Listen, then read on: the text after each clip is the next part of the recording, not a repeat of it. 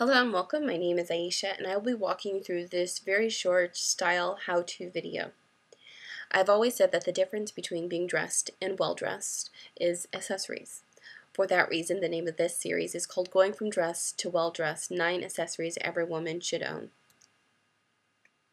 If you've seen the previous videos, you know that this style series is based on the premise of us collecting our various accessory merit badges.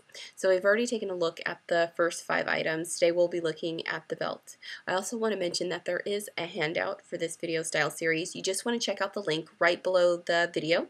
That way you can print it out, write the items that you need, and fold it up and take it with you when you go shopping to check off the items. So let's get started. So we're going to look at actually the belt. So if you're just dressed, you usually don't have belt when you need to spice up an outfit, and I can tell you that it has saved me on more than one occasion on different shoots on location to have various belts in place. So there are 3 belts that I would suggest everyone have in their accessory wardrobe. The first is going to be a very simple black skinny belt, and then the next one is going to be a wide black belt. I'm going to show you exactly the different occasions that you want to use these. I also want to say that there are some people where the basics of your wardrobe may be based on brown as opposed to black. So usually it's people that are more warm colors. So if you're generally like in autumn or spring, brown may work better for you than black. But just in general, black skinny belt, black wide belt. And like I said, I'll show you in a little bit how to use those different ones.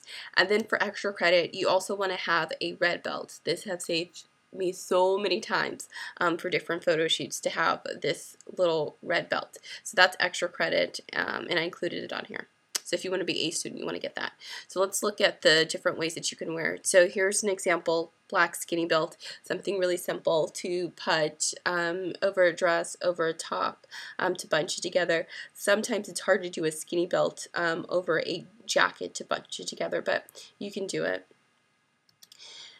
Now the reason you would want to have the wide belt is here when you have on a pencil skirt or certain pants where you want a wide belt where it looks almost like a big cummerbund or something, you want to have the wide belt, and that really is just going to be covering from the top of your pants over the bottom of your shirt. And so that's the reason you want to have a wide belt like that, and it looks great with a pencil skirt like this. And then last but not least, just a red belt, and that's up to you if you want to do a wide option like the one shown here, if you want to do a skinnier one. You can see this makes the whole outfit pop. If it was a black belt, the outfit wouldn't look nearly as good. So definitely would suggest the red belt. So if you have your handout, you want to write down the 3 belts that you need. So the first is going to be a wide belt with a skinny belt, and for extra credit, the red belt. But I would really suggest everyone to get one of those.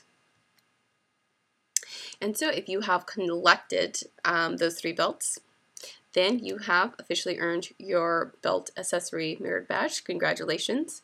Check out the next video. We are actually going to be looking at the scarf. As usual, thank you so much for listening. Have a great day. Bye.